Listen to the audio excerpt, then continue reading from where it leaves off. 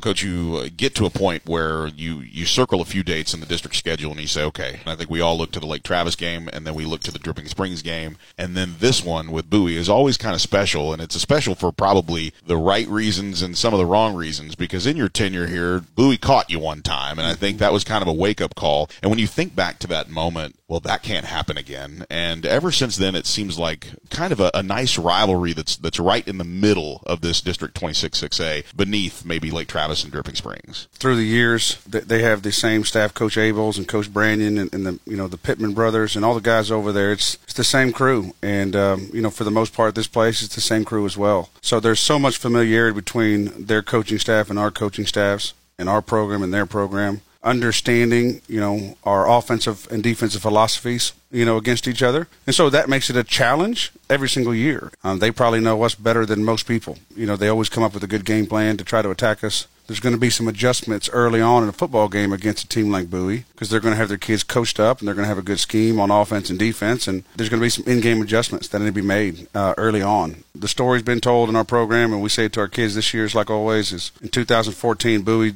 manhandled us on every phase of the game, on offense, on defense, on special teams, and it really wasn't, the score didn't reflect it. I think it was a one-score game. It may have been like 21-14 or something like that. But we just didn't play to our standard at Westlake. We had an whole off season to think about that loss. We went 7-4 that first year. We're out of the playoffs, and after the first round, looking around like what's next. And so we went back and said, hey, we got to right our wrongs, and our wrong was not preparing for Bowie the right way, not playing the level of physical play that Bowie's going to demand that we play at. In the off season and fall camp, when it's not an opponent on the schedule that week, the term and the name Bowie is thrown around, and we will play a good football team in Bowie, a playoff football team every single year. What do you see from Connor Kenyon? Because I know he was thrown into the mix last year, but as a defensive guy, you look across and you go, okay, what do they do well? Obviously, Max Barnes is the guy. They like to run the football. They're incredibly balanced this year, which is not uncommon of a Bowie Bulldog football team. Connor seems to be that guy that can make them go when the run game is not there.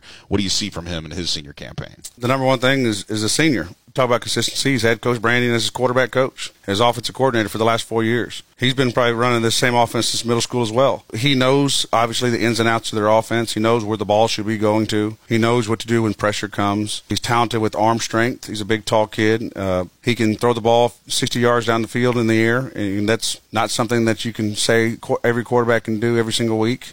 He can make long throws for deep outs that, some quarterbacks can't make, that you have to expand your coverage underneath to cover. Right now, as you watch the tape for his senior year, he just take care of the football. I think some years past, he may have put the ball in harm's way a couple of times. As you watch the tape, that's very rarely is he putting the ball in harm's way.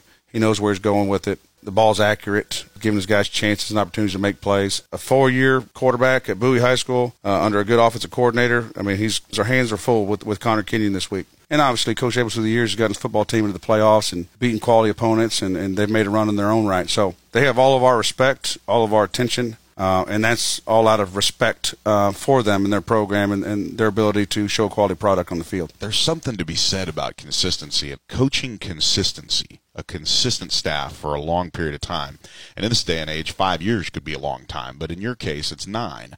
You have a group of guys loving what they do. And not just loving what they do with the ones and the twos, loving what they do with everybody on this squad. And I want to take the time to kind of talk about that, because it's very unique to have a consistency in staff like this, because when one guy's got head coaching aspects, he'll leave and maybe take 1 or 2 guys with him. There's never a situation where you see guys hang around as long as these guys have hung around, both in this field house and in Bowie's. And you could say the same for Hank Carter. He's replaced very few assistants on his staff as well. It's a unique situation in 26-6A to have that much consistency. From your perspective, Coach, I know what it does for y'all, but what does it do for the kids to have that same group of people teaching them from 6th grade all the way up? So important. I mean, they are learning. The foundation is laid, obviously, in middle school with our 2 middle school programs at West Ridge and Hill Country. Our coaching staff down there do an outstanding job of giving our kids the basic outline of our offense and our defense. And they work us on the fundamentals of tackling and blocking and catching and throwing. And, all the while they put in some fun plays for those kids to have fun. And we saw that in full display last night, Battle of West Ridge and Hill Country. And it was fun to see those kids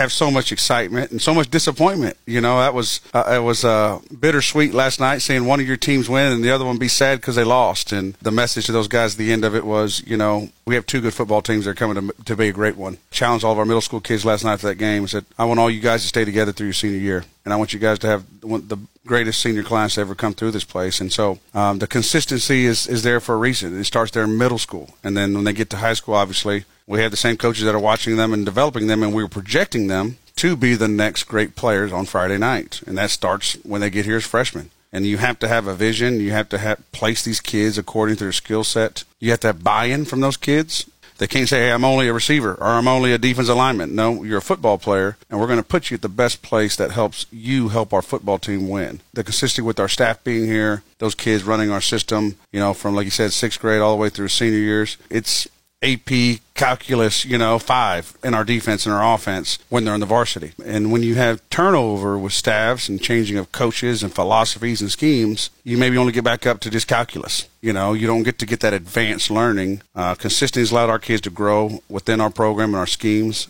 And hopefully, obviously, they enjoy our coaches. And we have one of the greatest coaches in the state of Texas. And these guys care about these kids so much. And I think those kids, respect them as men, equal if not more than them as coaches. Our kids want to come to school and see their coaches. They want to hang out with their coaches. They want to sit in the coach's office and eat lunch, and be around the coaches. That's what family is. And that's obviously you hear it broken down from, at West Ridge and Hill Country. They end the game 1, 2, 3 family. And Friday night or tomorrow night against Bowie, we're going to break it down 1, 2, 3 family. And that's consistency. And hopefully that consistency pays off with these younger classes as they come up through Westlake High School.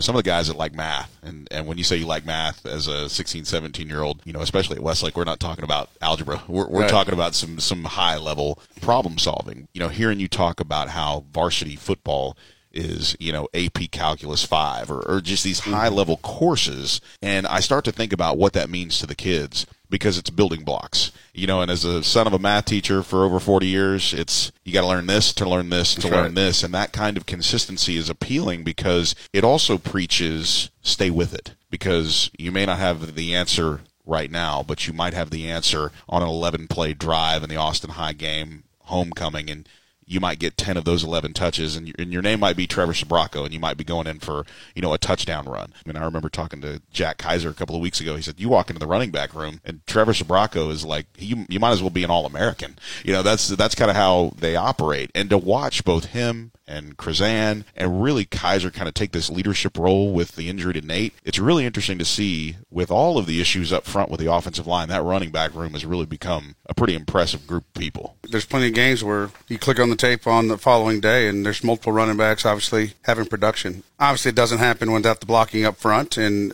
those guys, obviously, our quarterback and our coordinators getting our guys in the best possible run. A lot of it has to do with just their ability. There's no doubt. There's some plays where maybe they had a good defense called against that run, and somehow 33 made 2 or 3 guys miss and got positive 4 yards out of it. And you're like, wow, glad he's on our football team. We'll take it. Yeah, that's why he's out there starting. In our field house, we talk about being result-oriented and about just finding a way, getting results. And sometimes the chips are kind of stacked against you. And sometimes I call a bad play as a play caller. Sometimes we call a bad offensive play. At that point in time, we need our kids to have our back. Yeah, even though it's a bad look, we're still going to make it a positive play. Our kids understand that. They understand that we're in this thing together. We're going to put them in spots to make good plays in the football game. There's going to be times we don't. And our running back room has really led the charge in that aspect this year. I think through this year, very few times have we seen the football on the ground. We're going to continue to do that, obviously, as the season goes on. We speak of consistency, and that's exactly what the defense has been, consistent.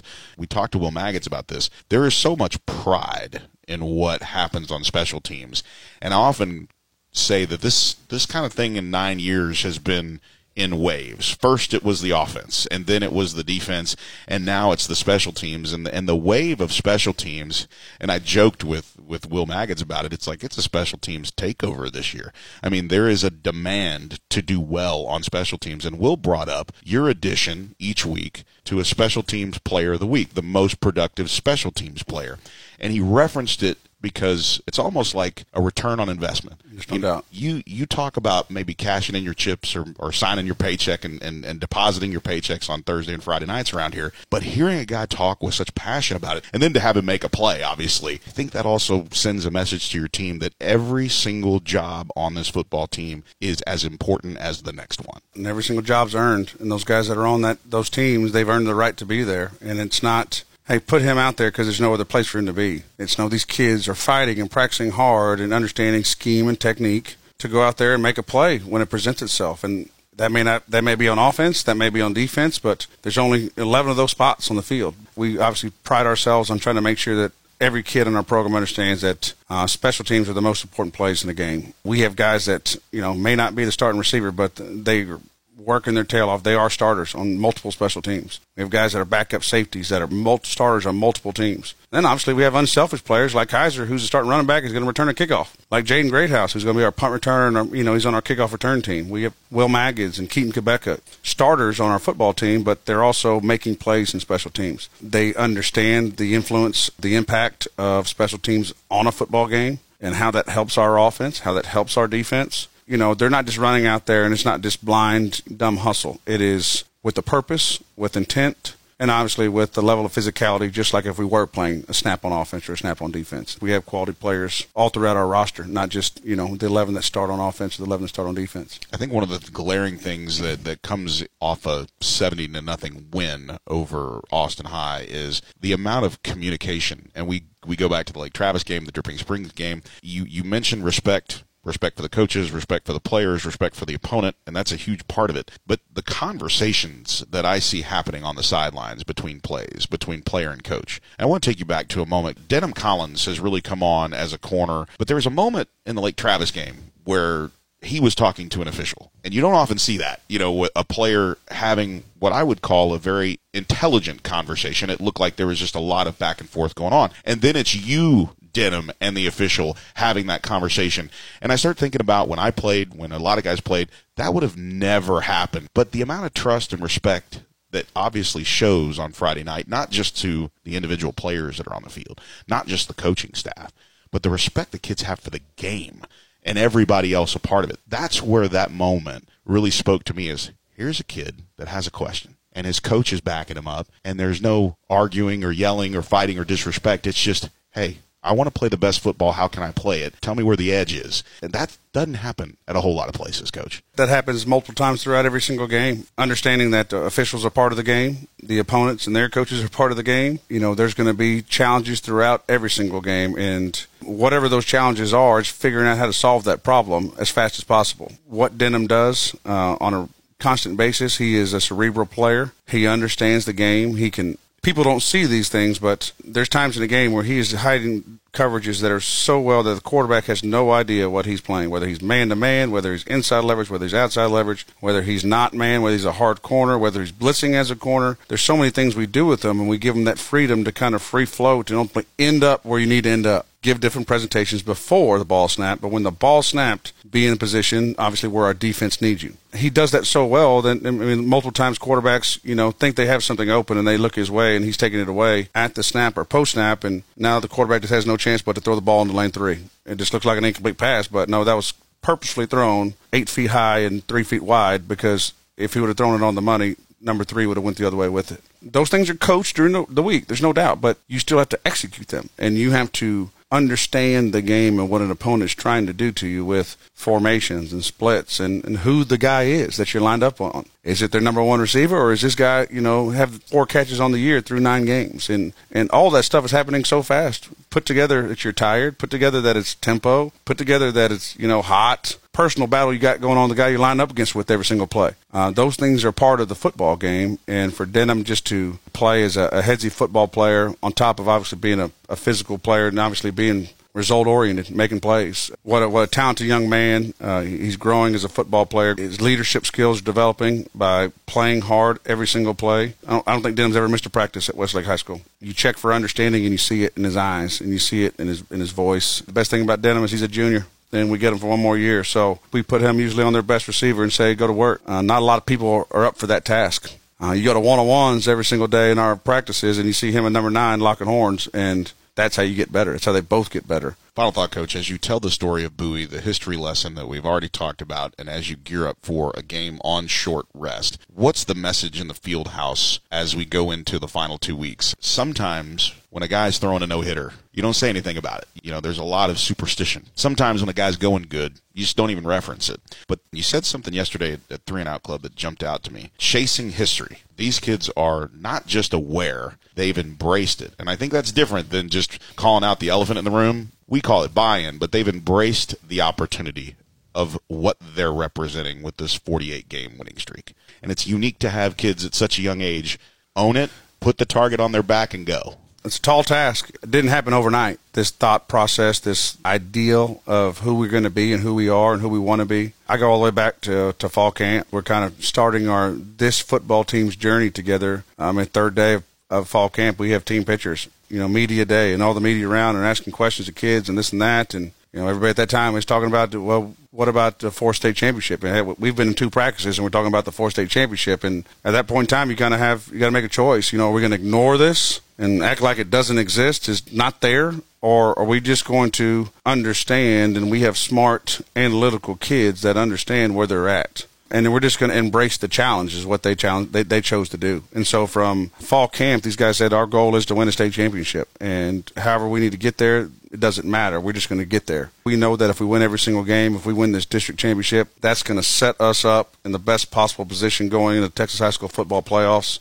Our kids aren't shying away from that. And they chose long ago that they were going to take this season and try to be one of the greatest teams in Texas high school football history. A lot of people be scared to say that. A lot of people be scared to acknowledge that, but not this coaching staff, not these kids, not this community. We know what it takes. Our kids know what it takes. We are at that moment to where our football team has to take another step and get ready for playoff football in the state of Texas. Playing a quality team like Bowie is going to help us in that preparation. Every single week, they got an opportunity to move up that leaderboard of the greatest teams to ever play. You win 49 games, you're going to pass somebody else up. You win 50 games, you're going to pass somebody else up. You go 51, you're going to pass somebody else up. And it's validation. They are one of the greatest teams to ever play high school football. I don't ever want to water that down whatsoever because it is an amazing accomplishment. But all the while, we all understand that the ending of this book is not written yet. I think some people maybe, across the state or wherever else that's not Westlake are trying to write the ending of the book for these kids. To them, I say, put your pens down because these boys are the ones going to write it. Coach, as always, thanks for the time and good luck. Thank you, Joe.